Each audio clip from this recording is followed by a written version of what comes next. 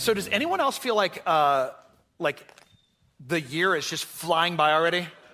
I mean, I cannot believe it. We have this message, and we have the next message, and then we're done with the series called Rescued, and then we jump into Palm Sunday, and then we have Easter. Like, it's just like really coming quick. So I want to encourage you right now to be ready to invite people to Easter, because this is an opportunity dynamically for somebody to come to Christ.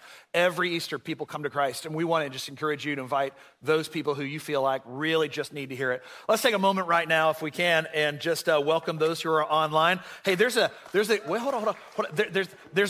So we're talking to you, Andrew from Belgium, and Andrew from Belgium is online with us, and the rest of you guys, we love you guys. We're so excited that you're joining us each and every week. Now, can we welcome them online? Can we do that? Way to go. All right, so we're going to be looking at Romans 12, 17 through 21 today. I'm going to read the passage, and then we're going to walk back through it in greater depth. Here we go. Starting in verse 17. Do not repay anyone evil for evil. Be careful to do what is right in the eyes of everyone. If it is possible, as far as it depends on you, live at peace with everyone. Do not take revenge, my dear friends, but leave room for God's wrath. For it is written, it's mine to avenge, I will repay, says the Lord. On the contrary, if your enemy is hungry, feed him. If he is thirsty, give him something to drink. In doing this, you'll heap burning coals on his head. Verse 21. Do not be overcome by evil, but overcome evil with good. All right, let's jump into this. Let's go back to verse 17. It starts with, do not repay anyone evil for evil. And I love this because it starts to describe like an issue. And I think if we're going to talk about what we're going to talk about today, we're going to talk about critics, we're going to talk about criticism, and we're going to talk about people who are difficult. And so Paul jumps right in this and he says, listen, don't repay anyone evil for evil. Do you know why he has to put a command out there like that? Because it's very human and very natural that when somebody does something bad to you, that you want to do something bad to them. It's just human. And we're not judging you for that. There's no condemnation for that. He's saying, listen, this is not going to help your life. Don't repay anyone evil for evil. Somehow, some way, we in this country have lost the ability to be able to take a blow without striking back. And so what happens is that's not strength, that is weakness. He says, do not repay anyone evil for evil. And one of the big challenges for us, just as we're dealing with conflict and we think about, these people who are doing good things and bad things in the relationships that we're in the world, is that we have natural tendencies, right? And some of us have these certain natural tendencies. So we have two big tendencies, the way that we tend to deal with conflict. Number one is what I'm going to call the chronic overreactor. And then number two is the chronic underreactor, right? And it just by God's humor generally puts these two people in a marriage, okay? And so the chronic overreactor is the person that goes from 0 to 100 really fast, right? And because that's just the environment that you came out of, that you are more intuitive, you can read people's emotions. When you feel bad and you feel something drama coming off of that person, you're not super reasonable in the moment, you just go from 0 to 100. And you don't realize that seems scary and strange and weird. We'll talk about that in a second. But then the chronic underreactor is the person who, when things get hard or they get criticized, you have a tendency just to take it all inside, right? You don't push back. The chronic overreactor, they rationalize, they generalize, they push back. Because hurt people, right? We've heard that before. The chronic underreactor is the person who says, I'm just going to take it. And then your goal in conflict is to escape, right? So what ends up happening is that the chronic overreactor is always chasing you around, because you're just trying to run from them. And here's what's going on. In the chronic overreactor, this person feels like you don't care about them because you're not engaging with the same level of intensity. If you are a chronic underreactor, just the next time somebody goes from 0 to 100, you just go, I know, it's terrible, isn't it? Just see, they'll go, yeah, it really is. Just calm right now. Why? Because this person's looking for something from you, and that is, they're looking for you to match their energy, right? But you need to know, if you're the chronic overreactor, the underreactor is scared sometimes.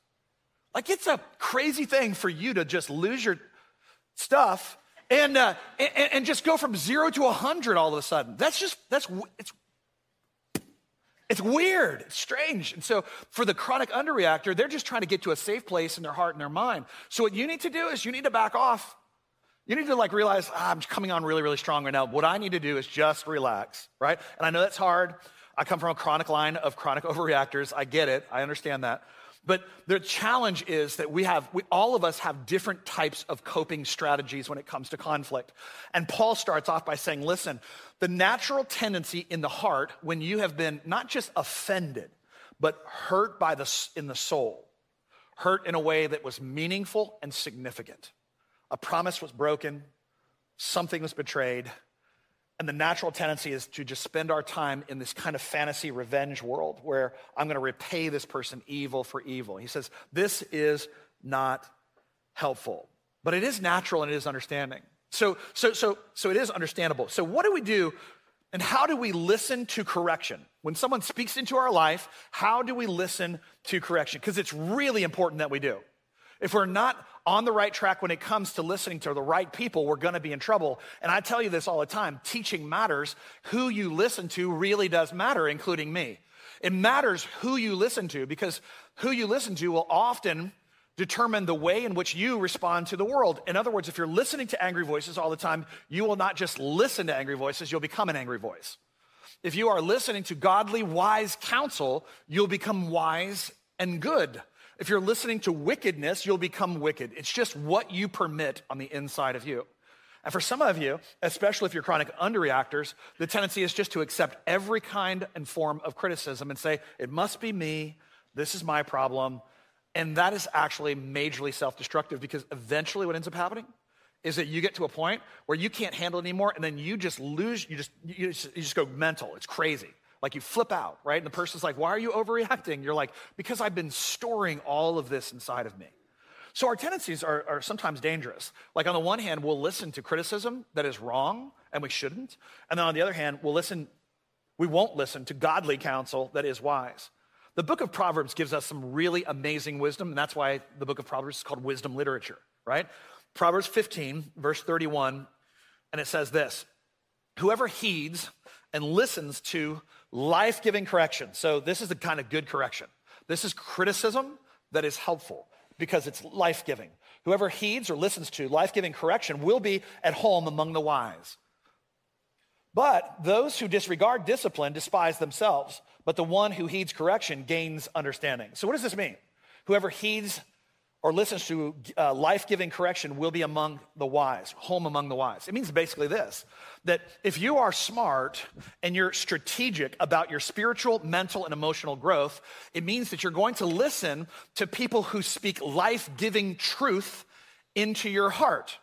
It's going to be helpful to you.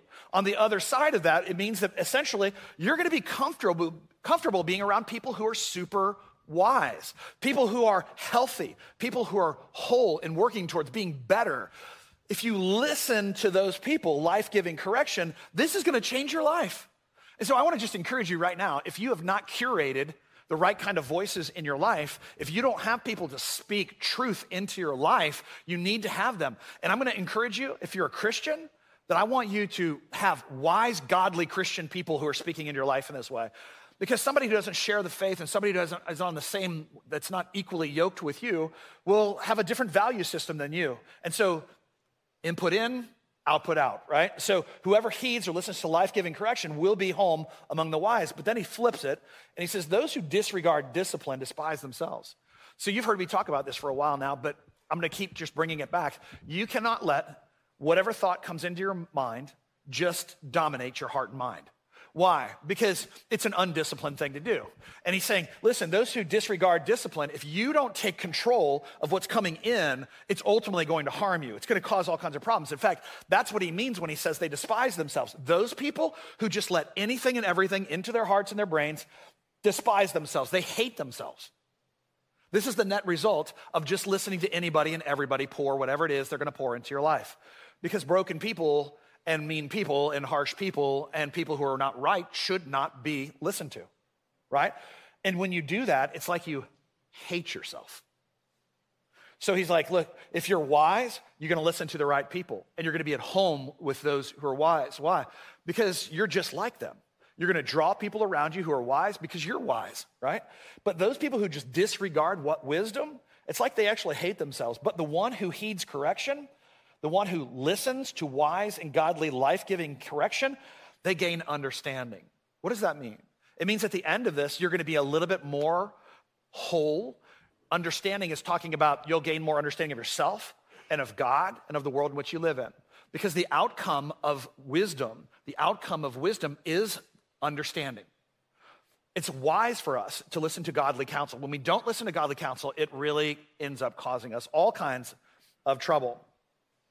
And then it says here in verse 33, wisdom's instruction is to fear the Lord, and humility comes before honor. See, wisdom's instruction is to fear the Lord. I'm going to always put God here, and I'm going to put myself here. That's how it works, right? But humility comes before honor. In other words, as you walk humbly before the Lord, as you are listening, as God gives you wisdom and listening to godly counsel around you, eventually you're going to be in the place where you're comfortable with the wise, and you will be honored for that. The Bible tells us that when we humble ourselves under the mighty hand of God, in due time, he will exalt us. He will lift us up. And the idea behind that is you've got to have the right thing on the inside of your heart. I remember my second pastorate was actually in this town. And I was at a giant mega church. And I was teaching. I was really young, and I was teaching thousands and thousands of people. And the pastor was very generous to me and let me take all the services once a month, 7 services. People are like, hey, how do you preach 5 services all the time? I'm like, I'm preaching less than I used to. So 7 services, and it was, 1,000 people in every one of the rooms. It was just kind of like that. And it was great. But the pastor pulled me aside one day. He goes, hey, Mike, you're young. And it was a lot of privilege at a really young age. He goes, hey, listen. And he told me a variation of this. He basically said, you have to learn how to serve before you can lead. You must be humble before you can be exalted. It's one of the best things anybody ever told me in my whole life. And I'll just remind you that in order to be honored, you have to be exalted. To be exalted, you humble yourself. And so as we do that, we recognize that conflict is not always a necessity. He says, you want to be at home with the wise. You don't want to be at home with the foolish. So if you're always in life, just think about this for a second. This is common sense, I think. Right? But if you're always in conflict, you're at conflict with people at your work, you're at conflict in your social relationships, you're at conflict with your marriage. If you're at conflict in every area of your life, you're not at home with the wise. So what's going on right there? Well, there's only one common denominator. And that means that something inside of you is not wise, right? And so what we're going to do is not just be like judgmental and condemning, you're not wise, let's just move on from that. No. We're going to look at that, have humility, and go, well, I need to learn more wisdom. I need to walk in the ways of righteousness. I need to change. Romans 12, again, verse 17, it says this, do not repay anyone evil for evil. And then it says, be careful to do what is right in the eyes of everyone. This is actually in my job description here at Grace. It's in the Bible too. And it basically says that an elder, pastor, must have a good reputation with insiders, and then outsiders, right? And so the reason for that is because there is a kind of honor in being a pastor, and I'm well aware of it. I realize it. I'm up here, right? This is what we're doing right now. And I realize that when you have that kind of honor, you require a reputation to go along with it. In other words, you have to have the moral authority to be the person that you are on the stage all the time. That doesn't mean you're perfect. It just means, and the same thing for you, it doesn't mean God's requiring you to be perfect. It just means that you're walking with intentionality, right? And so we have to do what's right in the eyes of everyone. And whenever I'm around Orlando, whether I'm walking down Park Avenue or I'm at the mall somewhere or I'm doing something in Orlando, people are always coming up and saying, hi, Pastor Mike, and I realize I have eyes on me. But every once in a while, when I leave town, it's easier to be a different person. Why? Because you don't have to do what is right in the eyes of everyone because the everyone is not here anymore. Right? So I always take people with me out of town, like one of the pastors. I'll take one of the guys with me. If I go to Chicago, they're coming to Chicago with me. What are they going to do? They're just going to hang out with me. You know why? Because when I'm there, it's easier to not be the person that I am here. And so the job of you and the job of me is to make sure that we are constantly doing what is right in the eyes of everyone. Now, here's the problem with this. Often, people take this concept and they turn it into something that it's not meant to be. They turn it into people-pleasing. So the way that they say is, it says do what's right in the eyes of everyone. It doesn't say do what makes everyone happy. I have friends that are pastors and guys that I kind of coach here and there all over the place. And every once in a while, I'll have to say something like, hey, you're off track in your spiritual life right now. And yes, pastors get off track in their spiritual life. You're off track in your spiritual life right now. You need to turn. You need to make a change. You're either going to embarrass the church or you're going to mess up your marriage. What do you need to do? How do we fix this? Sometimes doing what is right in the eyes of everyone is saying hard things to people. And a wise man and a wise woman, when they receive a hard word from a brother who loves them, will receive it.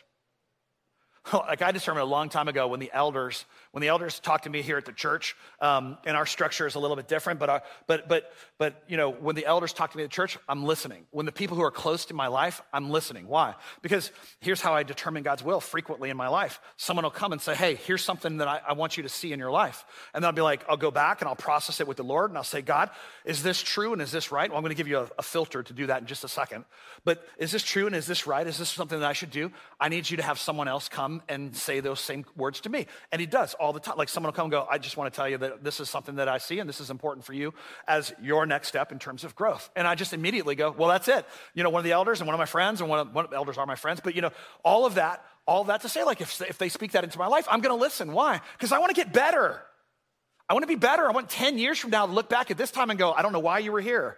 Like, you know, like I want to be that much better, you know? That's the hope. Do not repay anyone evil for evil. Be careful to do what is right in the eyes of everyone. But it doesn't mean that we are people pleasers. But sometimes in the Bible, you can see something that looks very similar to people pleasing, and it's a nuance, and I'm going to show it to you right now. It's a nuance, and it's super important that we understand this because it's the way that we're going to reach the city of Orlando, okay? And it's not people pleasing. People pleasing is primarily about you, and we'll talk about that in a second. But what it is really about is about mission. Here we go.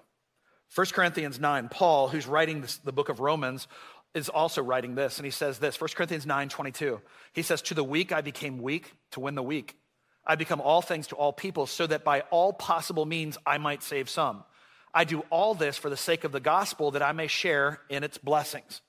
So prior to this, him writing this, he says, to the Jew, I become like a Jew. In other words, when I'm talking to a Jewish person, I become like a Jewish person. He says, when I'm talking to the Gentile or one who's not about the law, I become like a Gentile and not about the law. Years ago, this guy who's an engineer in our church pulled me aside. He said, I'm having trouble having a conversation with one of my coworkers. He's asking me questions about Jesus and I don't know how to respond to him. And he said, she said he's Muslim. And he said, will you have lunch with us, just the three of us? And I said, yeah, absolutely. And so I'm having lunch with him, and the first thing that I do, just to kind of like just disarm, because what we're doing is we're building bridges, right? And so I just disarmed him, and I basically greeted him in Arabic with the statement, you know, peace be upon you, which is something in the Middle East that Christians use and Muslims use, right? It's just a comment. It's like, hey, the Lord be with you. And also with me, right? So let's just, we know those things. I mean, somebody's an Episcopalian. So to the weak, I became weak to win the weak. So he's like, listen, when I'm talking to people who are spiritually weak, I don't go in with all these theological jargons and all this kind of stuff. I just become weak like them because I'm gonna win the weak that way. So I'm gonna become like them in order to win them. That's different than people pleasing, which is a personality defect that basically says, I'm gonna try to make everyone happy. And that's done out of a different motive than trying to win a person's heart and soul. And some of you are just naturally inclined to be that people pleaser. And it's probably because, like me, maybe you didn't grow up in the same kind of environment that I did, that kind of violent, you know, physically violent kind of environment. I had to come into the house and know with my radar, because this high EQ kind of thing, I had to look at a person, my father or my mom or whatever, and I had to know, is this gonna be a time that I'm gonna get hit? And I had to just discern that. So I took that into every relationship I have. I very, very much feel what other people feel when I'm connected to them. You know, and so at times we can take that gift and turn that into, I know what this person needs because I feel what they need coming from them. And then you just become what that person needs. That's people pleasing, right? And as you do that in every relationship in your life. You just become what this person needs and what this person needs and what this person needs. And the problem with that is that you lose you eventually. Because all you are is a chameleon that changes colors every time someone needs something different. And over time, what ends up happening is that you become resentful and you become angry because no one's ever loved me, no one ever's cared for me. It's not true. You've just never shown yourself to be loved or cared for. You have become everything everyone else needed. And when you did that, you lost who you were. And in this case, Paul's not saying, I become weak and I lose myself. He's saying I become weak because I know the strategy to win the weak. So I have this conversation with this Muslim guy, and it's fantastic. He's asking me questions about Jesus, and he says to me, no one's ever been able to talk to me about Jesus the way that you talk to me. Now, he didn't get saved on the spot or anything, but he walked out of there having an impression of our faith that made much more sense. But you know how I approached him? I approached him like I do a Jewish person. I don't talk about grace and mercy. These are not concepts in Judaism like they are in Christianity. And so I talk to him like a Jew or like a Muslim, and I talk about law, and I talk about righteousness, and I talk about how Jesus is the fulfillment of those things. And ultimately, it's just like, wow, no one's ever said that to me before. That's amazing. Well, what are we doing right there? Well, to win him, I'm going to become like him. I've become all things to all people so that by all possible means I might save some. I do this for the sake of the gospel. Listen, if we're going to reach people with the gospel, we cannot say, hey, you become like me first, and then I'll talk to you. We have to say, I will go with you as far as I can go with you. And there are boundaries here, guys. Like, you just can't become, like, you just can't be like, well, let's just go out and get drunk tonight and do whatever. That's not how it works. Like, there's boundaries right there where I'm going to walk with you as far as I possibly can because I love you and I want the absolute best for your life, right? So I'm going to become all things to all people so that by all possible means, anything I can do, I might save some. I do all this for the sake of the gospel, that I may share in its blessings. That I may share in its blessings. So we have to become like the people that we're around. So when you go to a charismatic church, man, you better be raising your hands, When you go to a Baptist church, you better scowl a lot. Like when you go to an Episcopal church, drink a lot. Like, it's just how it works. You got to become like the people in order to reach the people, right? That was a joke. All right. So anyway, he's like, to the Jews, I became like a Jew. Verse 17, do not repay anyone evil for evil, but be careful to do what is right in the eyes of everyone. In verse 18, if it is possible, as far as it depends on you, live at peace with everyone. Hey, let's just let this sink in for a second. Just read it. Just read it for a second. Paul's saying this is what the church is supposed to look like. This is what individuals in the church are supposed to look like. If your life looks different than this, you're out of alignment. If it's possible, so the first thing he says is, hey, you know what? It may not be possible. It may not be, there are some people that are just gonna hate you for the sake of hating you, period, right? My daughter, who is sweetness and light, she's in the 8th grade, and she's got this girl at school, and she tries all the time to reach out to her. She tries to her name's Katie, my daughter's name's Katie Claire. I'm like, Katie Claire, like she's like, I talk to her, I invite her to be part of something. Every time I do, she rolls her eyes and walks away. And I'm just like, well, cut her out of your life. I didn't do it. But that's what I want to do. I want to protect my daughter. But my daughter, like she wants this to happen. But this little, I don't know what's wrong. You never know what's going on in someone's life. But she's just absolutely mean all the time. Not just to my daughter, but to all kinds of people, all kinds of the girls that are over there, right? And it may not be possible for them to be friends. But he says this, if it's possible, and here's what you need to understand. If it's possible, as it depends on you. So when you're in conflict, when you are the overreactor who's running after the underreactor, and you're like, if you would just change and be like me, then everything would be better. Has that ever worked? Did someone ever wake up and go, you're right. I'm just gonna be like you, and have all, it doesn't work that way, right? But because Paul's here, he's reversing that equation. He's like, you can't say to them, you must be like this in order for us to be friends, in order for our relationship to come forward. He says, as it depends on you. So the way that you deal with a relationship that you're really close to, you deal with your sin in front of them, not their sin. So you come with, here's the things that I've done wrong. And if they go, yep, you sure have. You bite your tongue? And you go, yep, I sure have. Why? Because the only way that you're ever going to get to the place where one of you is able to move into the other one of you and fix that relationship is that you got to stop doing this. And some of us just go round and round and round over and over and over again. We bring up the same problems. Conflict happens. Conflict avoidance happens. What ends up happening over there is we start bringing up past problems. Well, you used to do this, and you used to do that, and we just get into that thing. He says, if it's possible at all, it has to depend on you. Live at peace with everyone. So never let yourself be the reason why you're not living at peace with someone else. Never let yourself be the person who does that. So 3 ways to respond to criticism. 3 ways to respond to criticism. Like, how do we do that? Because criticism's hard, right? Like when someone comes, it's natural to kind of go, I'm just gonna rationalize why I'm doing this, or maybe say you're not a good person to listen to, whatever. 3 ways to respond to criticism. Here they are. Truthful criticism, untruthful criticism, and bad-hearted criticism. Let's take a look at the definitions. So number one, truthful criticism is mostly true and should be listened to and processed, okay? Now this is a person who comes with good intentions, right? They come with good intentions. Their desire is for you to grow. They love you, they care about you. You have to have these people in your life. If you don't, you're always just making stuff up as you go. But when you have other people in your life and they're looking and they're watching you and they're helping you, truthful criticism is mostly true. That means that it's not always all true. You still have to go away and you should listen to it and then you should process it with the Lord. Go back and ask the Lord, Father, how much of this is true that this person said? What can I take from what my friend said and employ in my life? What can I do, Lord, to do that? Now, the other side of it is sometimes, number two, there is untruthful criticism, right? Untruthful criticism is mostly untrue and should be disregarded.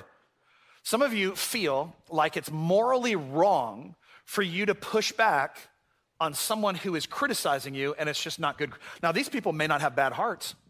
They're not coming at you trying to destroy you. What they're doing, in essence, is they just may not be very good at it. There have been times when I've gotten counsel from people, and I'm like, man, I'm gonna do the exact opposite of everything that person said. Like, it's, you know how many, like sometimes like you just get bad counsel from people. Like, I'm not gonna get my tax information from a guy who went to seminary. I'm just not. Like, I'm not gonna get my legal advice from some random guy that I work out with. I'm gonna get it from a lawyer. I'm gonna get my medical advice from Google, right? Right? Just like whatever it is. Like, we have to go to the good source. I'm gonna get my medical advice from a doctor, right?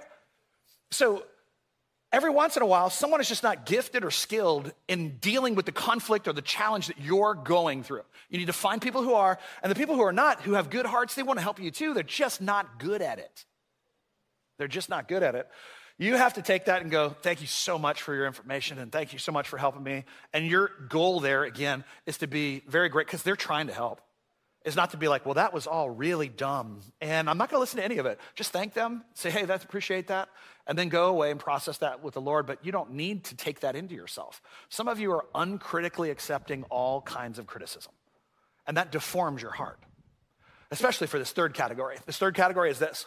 Bad-hearted criticism is motivated by anger and frustration, jealousy, envy, or some other agenda on the part of the critic, and it should not be listened to at all.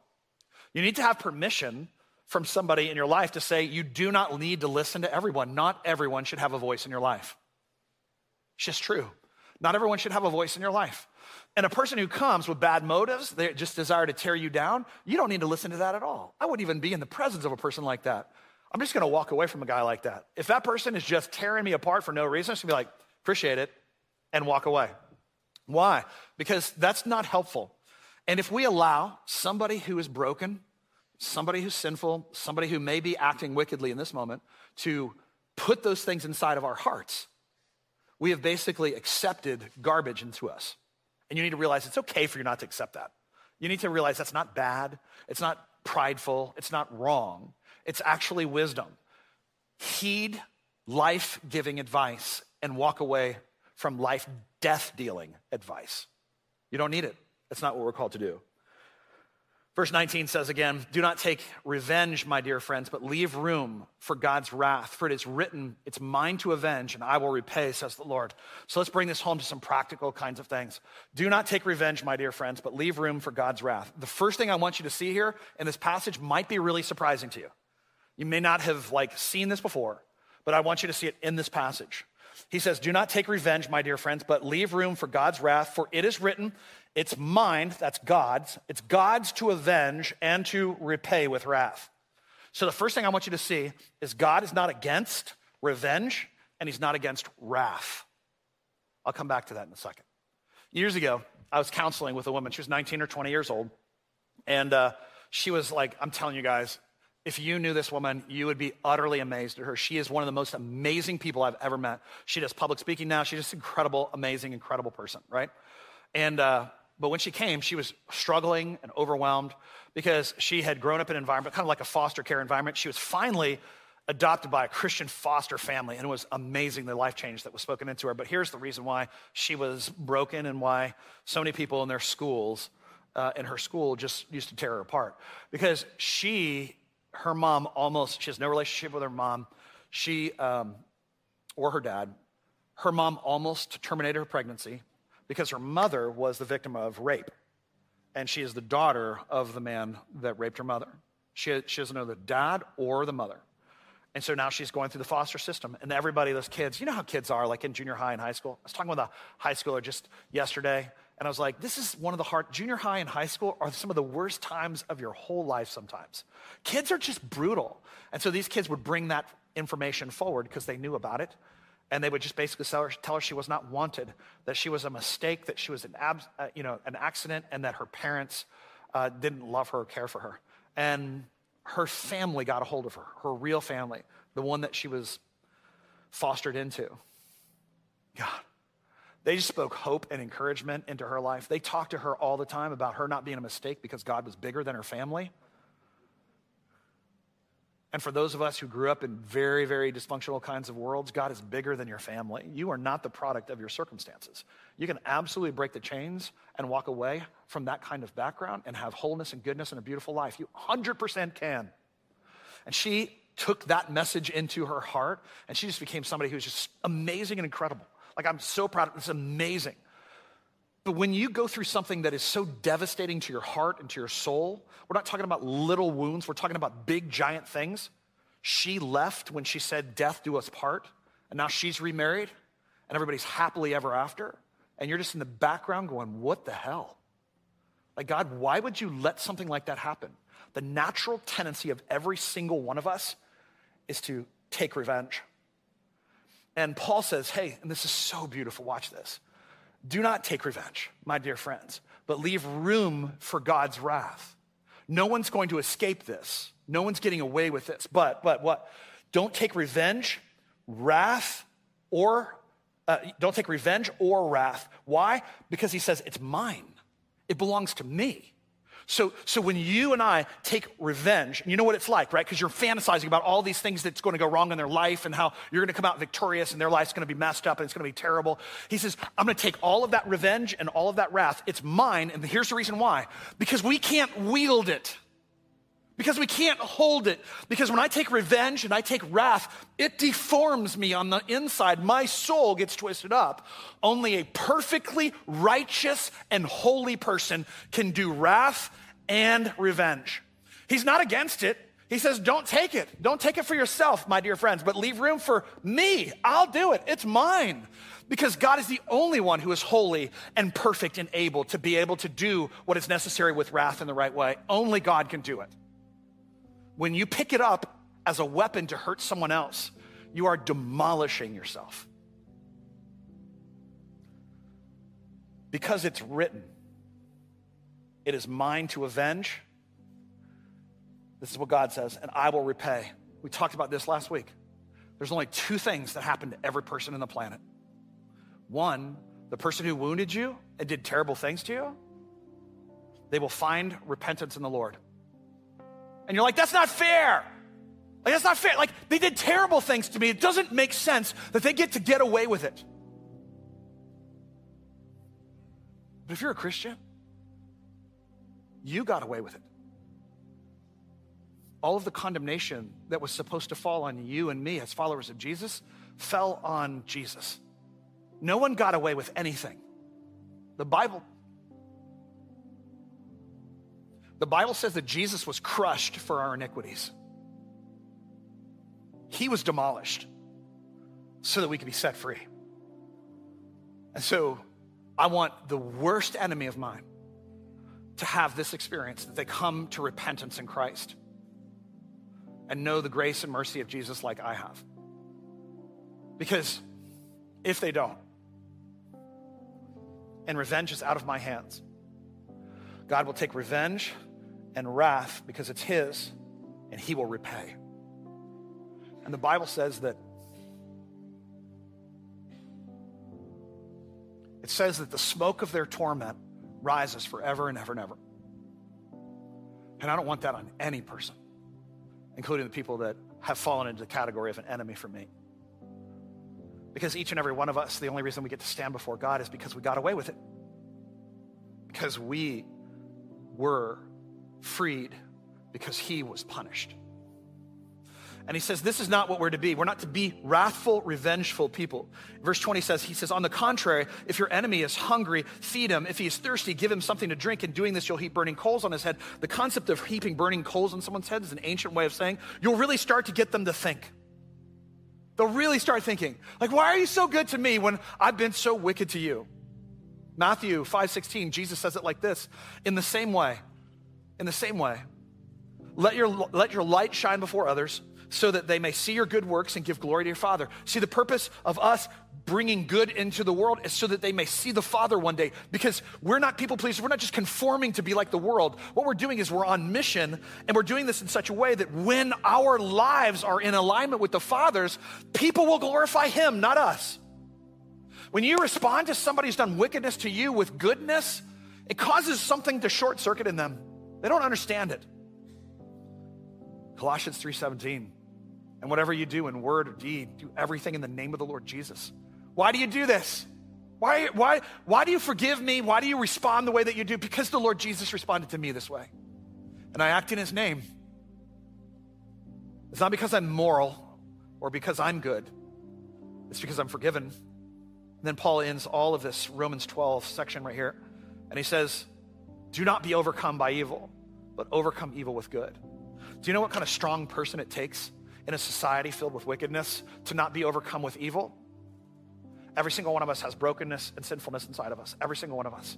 And if you're here today and you're like, I don't like that, I don't love that, we're not calling you a bad person. We're saying we have a sickness inside every one of us, a spiritual cancer that will eventually kill all of us, unless we get to the place where we're able to say, I need the cure. And the cure is Jesus.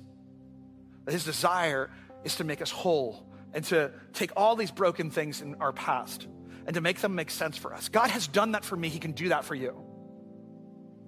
All it requires is us to be humble enough to say, not my will, God, but your will. I'll do what you say. I want what you are. Let's pray.